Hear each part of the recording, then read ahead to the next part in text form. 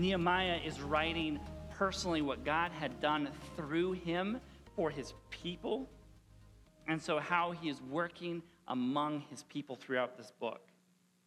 As you read Nehemiah, the historical context here is that this is the third and the final return to Jerusalem. The first two returns you can find in the book of Ezra, where Ezra comes back with a group of people to rebuild the temple, where the political identity, the religious identity is reinstituted at the temple.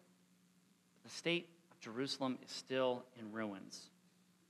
As you look at Nehemiah, we have to first recognize what God has done by calling this man Nehemiah. So who is Nehemiah? The first thing that we learn about Nehemiah is that he's a man with a big heart for the people of God. As we see in chapter 1, he hears that Jerusalem is in ruins, it is in destruction, and he commits himself to pray and fast for the people, as we'll see in verse 1-4. As soon as I heard those words, I sat down and wept and mourned for days, and I continued fasting and praying before the King of heaven. He hears the state of the people of Jerusalem, and he prays, and he fasts, and he mourns for his fellow kinsmen. The second thing we learn about Nehemiah is that he is close to the king. At the end of chapter 1, we see that he is a cupbearer, and he is responsible to make sure that the king is not poisoned by an enemy, by a rival. Because of his position, he has the closeness of a counselor to the king, so he has the king's ear. The king knows him, the king knows what's going on in his life, and he's functioning as one of the most trusted counselors for the king. The third thing that we learn about Nehemiah is that he is a man of prayer. Chapter 1 is all about him praying for his people, but every time throughout the book, when he's afraid, when he's confused, when he's not sure of what to do next, he prays. He prays for wisdom, he prays for courage, and we see in verse 2, and the king said to me, "Why is your face sad, seeing you are not sick? This is nothing but sadness of the heart." Then I was very much afraid. Then the king said to me, "What are you requesting?" So I prayed to the God of heaven. And we see Nehemiah throughout the book that he prays. He prays for himself, he prays for the people, he prays for wisdom, that there's no problem too small or too big that he cannot bring before God. The fourth thing we learn about Nehemiah is that he is a man of action.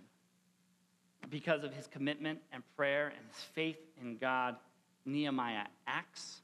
He acts with plans. He acts with purpose, and it usually acts after he's praying, as we see. And he said, "And I said to the king, it pleases the king, if your servant has found favor in your sight, and you send me to Judah, to the city of my father's graves, that I may rebuild it." He is acting to pursue the restoration of Jerusalem. And the fifth thing that we learn about Nehemiah through this book is that God raised Nehemiah specifically to restore his people. We see that the king grants Nehemiah's request, and he makes a decree to rebuild Jerusalem. Verse 8, "And the king granted me what I had asked, for the good hand of my God was upon me." While the king is the one who makes the decree, God is the one raising Nehemiah to restore the city of Jerusalem. So who is Nehemiah? He is a man with a deep love for the people of God, a man of prayer and action, and whom God has raised up to restore Israel. Throughout this book, God is going to use Nehemiah to accomplish the impossible task because he has done great things in him. So now that we know who Nehemiah is, and now that he's been commissioned, this is where the work begins for Nehemiah. See, he spends 3 days in Jerusalem, and he quietly sneaks out in the middle of the night to go and to survey the land, to see what exactly is broken about Jerusalem, to see things for himself. And so before the work of restoration begins, he needs to know the work that is ahead of him. As we see in verse 13, everywhere that he looks, everywhere that he sees walls ruined. He sees things broken. He sees gates destroyed, and there is so much rubble in the streets that it's difficult for him to navigate the streets with his animal. But after surveying Jerusalem, after seeing the destruction of Jerusalem, he understands how to proceed forward. I'm sure some of you are probably asking the question, why does it matter that Jerusalem is in ruins? See, then, a city without walls was a city without security. Anybody could come in the walls. Enemies, animals, criminals, they could come in and they could come out as easy as they wanted to. There was no security for the city. There was no economic prosperity for the city because everything, the crime was through the roof. There was no political influence. The city lacked a future. The city was garbage. There was nothing redeemable about the city. As I was looking at Jerusalem and the state of Jerusalem, I was reminded of a city that we probably all know, and that's Detroit, Michigan. You see, this was once the largest city in Michigan, and it was the leading city in our nation for economy, the leading city for industry, and it was a city that led with culture. And this was all up until 50 years ago. At its height, it represented the American ingenuity and the American dream at its finest. It provided stable jobs for families. It provided a decent housing market for people. And it created ample opportunities for families to flourish. In its prime, there were over 2 million people living in Detroit. And that was a huge number 50 years ago. Many moved there because of the economic prosperity. But due to some worldwide crises and some bad political policies, Detroit spiraled into ruin. It is a shadow of what it formerly was. Businesses left, and from between 1950 and 1980, 600,000 people moved away from the city of Detroit. This led to lower taxes that the city could bring. Because of this exodus of the city, the officials couldn't maintain roads. They couldn't maintain basic services. And it led the city officials to file for bankruptcy in 2013 with $18 billion in debt. What was once the promise of the economic or the American future, and just 50 years ago, has become a shadow of its former self. You see, as bad as Detroit became, Jerusalem was even worse. It represented everything that was to be Jewish, to be ethnic Jewish. It represented the center of the Israeli government. It represented the king who would come and would restore and redeem Israel from their sin, from their idolatry. Jerusalem was significant to the people of Israel because it represented everything it was to be Jewish. Because God destroyed Jerusalem, the people were dealing with a lack of security, a lack of significance. A city that once promised refuge to all who entered it, its gates now set in ruins. More importantly than the state of Jerusalem, it represents the state of the people's hearts. People had lost their identity. They had lost their security. They had lost their influence, all because of their own sin. God didn't abandon them. Yes, God removed them from Jerusalem. Yes, God judged them. Yes, God disciplined them. God never abandoned them. God never gave up on them. God never just washed his hands of the Jews. But here in the book of Nehemiah, he steps in through the person of Nehemiah to bring restoration to Jerusalem. More importantly, he's going to bring redemption to the people, bringing them out of their sin. So after surveying the state of the city, Nehemiah returns to meet with key leaders and to discuss the task and the work ahead of the people. He casts vision for the future by acknowledging the brokenness of the present. Look at verse 17.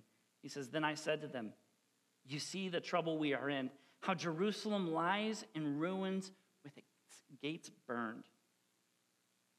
What Nehemiah doesn't do here, as an outsider, he doesn't scold the people for their living conditions. He doesn't chide them because of their sins. He doesn't belittle the people because they've been living without hope. Instead, he identifies with their suffering when he says, "Come, let us build the wall of Jerusalem that we may no longer suffer derision."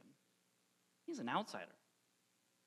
But he's identifying with the problems and the suffering and the woes of the people. As we look at these two verses, Nehemiah's purpose wasn't something that came from himself, but stirred by God in him, as we see in verse 18. And I told them of the hand of my God that had been upon me for good, and also the words that the king had spoken to me. He's highlighting his main purpose in coming to Jerusalem. He's leaving the king's presence, and he's leaving a life of luxury. He's identifying with the brokenness of his people. And through this restoration, he will be bringing redemption and restoration of the people of Jerusalem. Of course, we see that God stirred Nehemiah to pray and fast for these people, to petition the king with a plan to rebuild Jerusalem. But now Nehemiah gets a glimpse that God is working to restore the people's hearts. And because of God's activity, this is how the people respond. They say, "Let us rise up and build." So they strengthen their hands for the good work. Here, a hopeless people are eager to work, to pursue the work ahead of them. And we even see that the Holy Spirit is strengthening the people to do the impossible through them.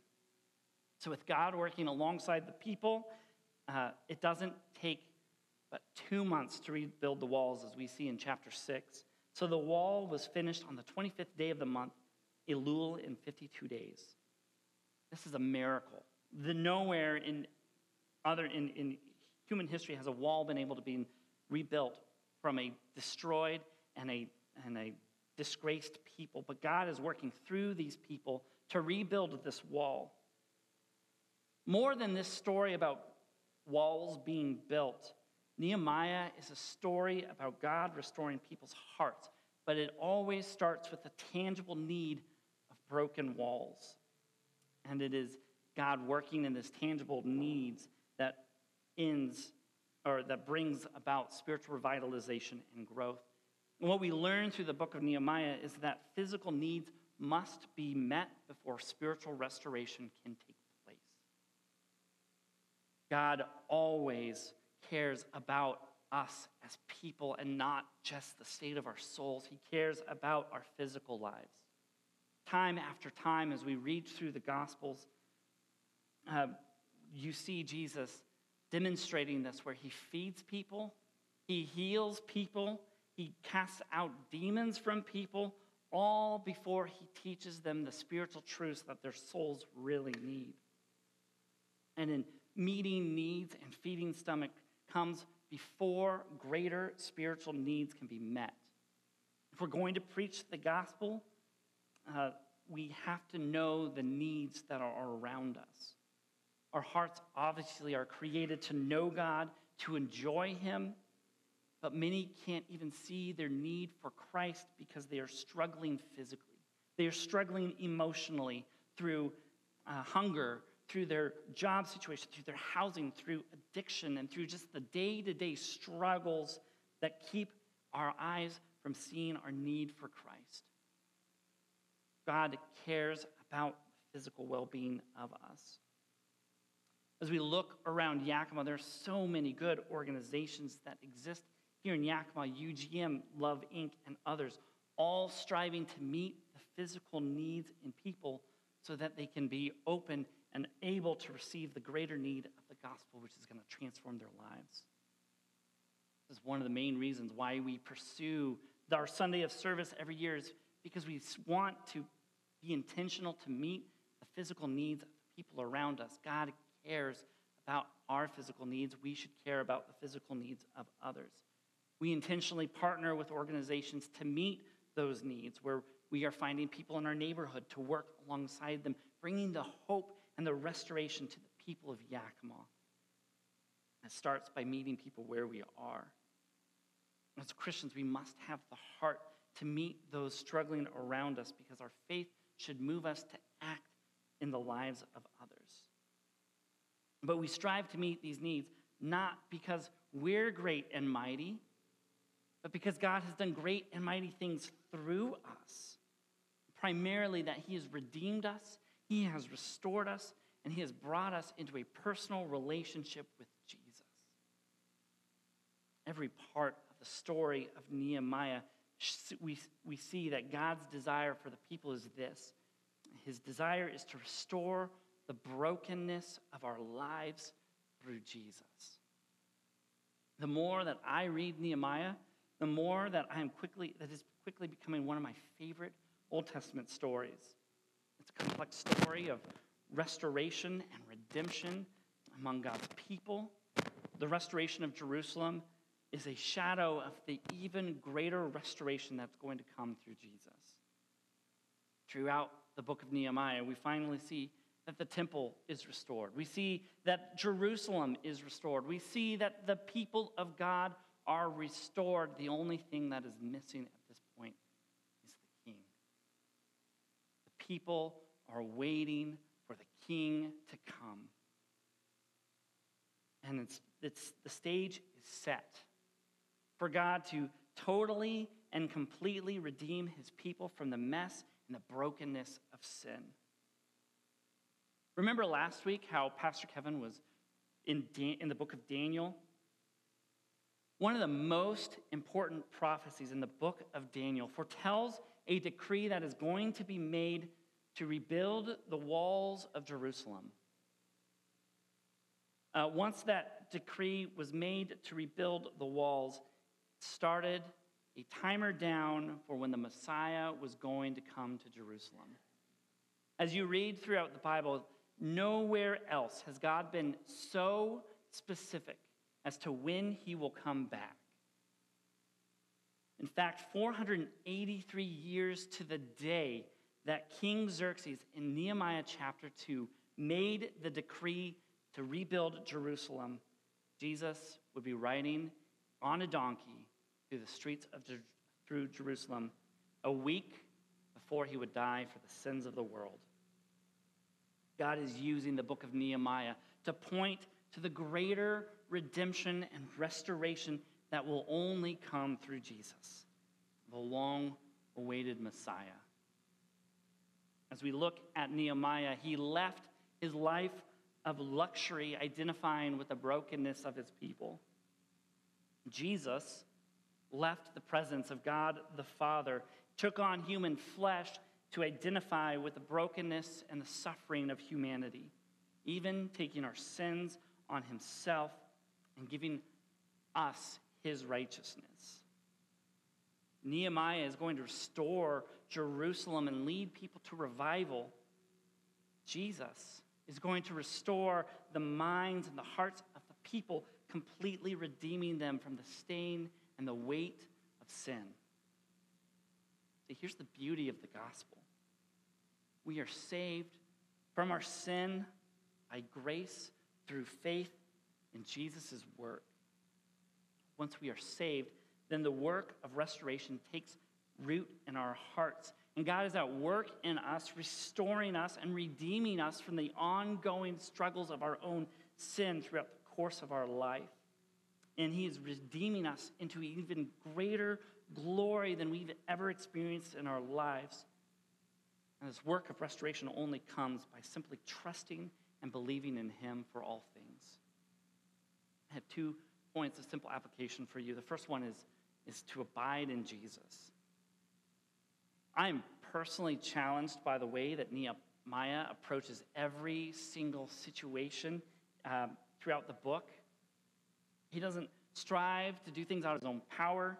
He doesn't give up. He doesn't complain at the impossible work ahead of him. No. He demonstrates a prayerful dependence on God to move and act on his behalf. He doesn't go out and trying harder in his own abilities, but he simply rests and trusts who God is. As you read through the book of Nehemiah, his faith is demonstrated in how he responds to the world around him. His deep faith came as a result of him abiding in his relationship with God. Jesus tells us in John 15 that we are to abide in him. It means that we find our comfort, our security, our hope in him that can only be rested in him. So I look at my own life. I've been taking the summer to process through what does it look like for me to abide in Jesus this summer. You know what I found? It's far more simple than I often think it should be. Abiding in Jesus doesn't mean that I have to go through all of these hoops to know who God is. It just means that I simply rest and stop and enjoy and delight in him. I've been thinking through this. I have 3 kids, and if you've met them, they're all very different. How I relate to my oldest is very different than how I relate to my two youngest. And I've been finding just enjoyment in simply who they are, just stopping and being with them, talking to them, listening to them, and relating to them at their age-appropriate ways. I've been finding enjoyment in God, in who God has created them to be.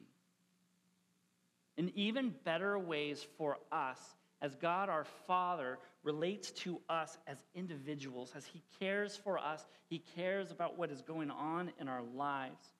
There's nothing that we have to do where we have to impress God. There's nothing that we have to do to strive for God's love. God loves us and cares for us for the simple fact that we are his children. And abiding with God can look many different ways. What I have found in my life, abiding just simply means to come and enjoy his presence. This is one of the ways that I've been growing this summer is taking time to come to speak to him through prayer. I found it has been easy to spend at least 20 minutes just in focused prayer, breaking my prayer up into 5-minute segments, praying as a way for us to come into God's presence and to enjoy him, to abide in him, and to delight in him. I'm sure many of you have heard the prayer method, ACTS, adoration, confession, thanksgiving, and supplication. I just want to encourage you just to break those into 5 minutes. Take 5 minutes to adore God for who he is based on what Scripture tells us who he is. Take 5 minutes to confess our sins, to confess our selfishness, to confess all of these things. We don't confess because God is hiding these things or is unaware of these things. We confess these things to be open and honest with him about who we are. Taking 5 minutes to have supplications or bringing prayers for ourselves and for others, and then taking 5 minutes just to thank God for who he is. I've found that the more that I've been doing this, I actually spend longer than 20 minutes, but it's something that is part of my day that I long for. I crave, I desire to be in God's presence. And being intentional to pray means that we are being intentional to be in God's presence, where God wants us to experience the grace that only comes from knowing him. In the same way that God loves us as sons and daughters by grace through faith, it takes a lifetime to simply come to him every day and resting and dwelling in his love for us. One of the things we say here at Restoration Church is that we are a gospel people. It is we are reminding ourselves over and over and over again what Christ has done for us on the cross. That everything that we say and do is fueled not by our own work, but by Jesus' work on our behalf. And we come to enjoy that work by abiding in him. Second point of application I have for you is that trust that God is at work in your life. See, Nehemiah makes this profound statement at the end of chapter 2. He says, the God of heaven will make the people prosper. His servants will rise up and build these walls. When did he make that statement? He made that statement before the work had even began. He understood and knew that because God had been present in Nehemiah's life in the past, redeeming him, bringing him to the place where he is now, he is going to work in the present. Nehemiah could not have told you that the work would have taken 52 days. He doesn't make that promise. He makes the promise that God is going to work. He is confident on what God is going to do because he had worked in the past. I know in my own life when I constantly fight the lies that I'm not good enough, the lies that I'm not smart enough, the lies that I'm not skilled enough, and that I can't accomplish, I can't be the best parent, I can't be the best husband, I can't be the best friend. Not to mention all of the unknown stressors that are going to come up in my life. Sometimes I feel like I'm going to fail even before I start. Yet because God has worked in my life in the past, I have confidence that he is working in the present, even in the feelings of isolation, even in the feelings of disheartening. He is working to restore my heart. And I know and I'm confident that he's doing the same for you. One of the most comforting aspects of my faith is this, that God saw me condemned to die, and he brought me back to life through his son, Jesus. Because of my status as a son of God, he is presently working in my life. Since God began the work of redeeming us from sin through his son, Jesus, he's going to see us completed in Christ.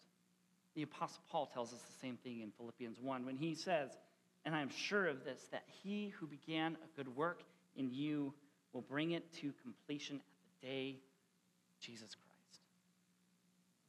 God has not given up on you. God has not abandoned you. God has not neglected you. God is at work in your lives. God is especially skilled at taking the brokenness of our lives, to taking the shame and the frustration and all of the things that work itself in our lives. He takes those things, he takes the mess of our lives, and he makes it beautiful. When we place our faith in Jesus, he's going to restore us to the image of Christ. It's not going to be today, but it will be over the course of our lifetime where he is working in us, he is working through us, and he's going to accomplish greater things through us than we can ever imagine. The more that we trust and depend on him to complete the work in us, do you know what that means? It means that God is going to be with you. God is never going to forsake you. He's never going to give you up. He's going to be with you because Jesus Christ has overcome sin and death. God desires to bring restoration to all of our lives, to our marriages, to our families, to our workplaces, to our city. He desires to bring people out of the darkness of sinfulness. But restoration only comes as we pursue him together, resting and abiding in his completed work.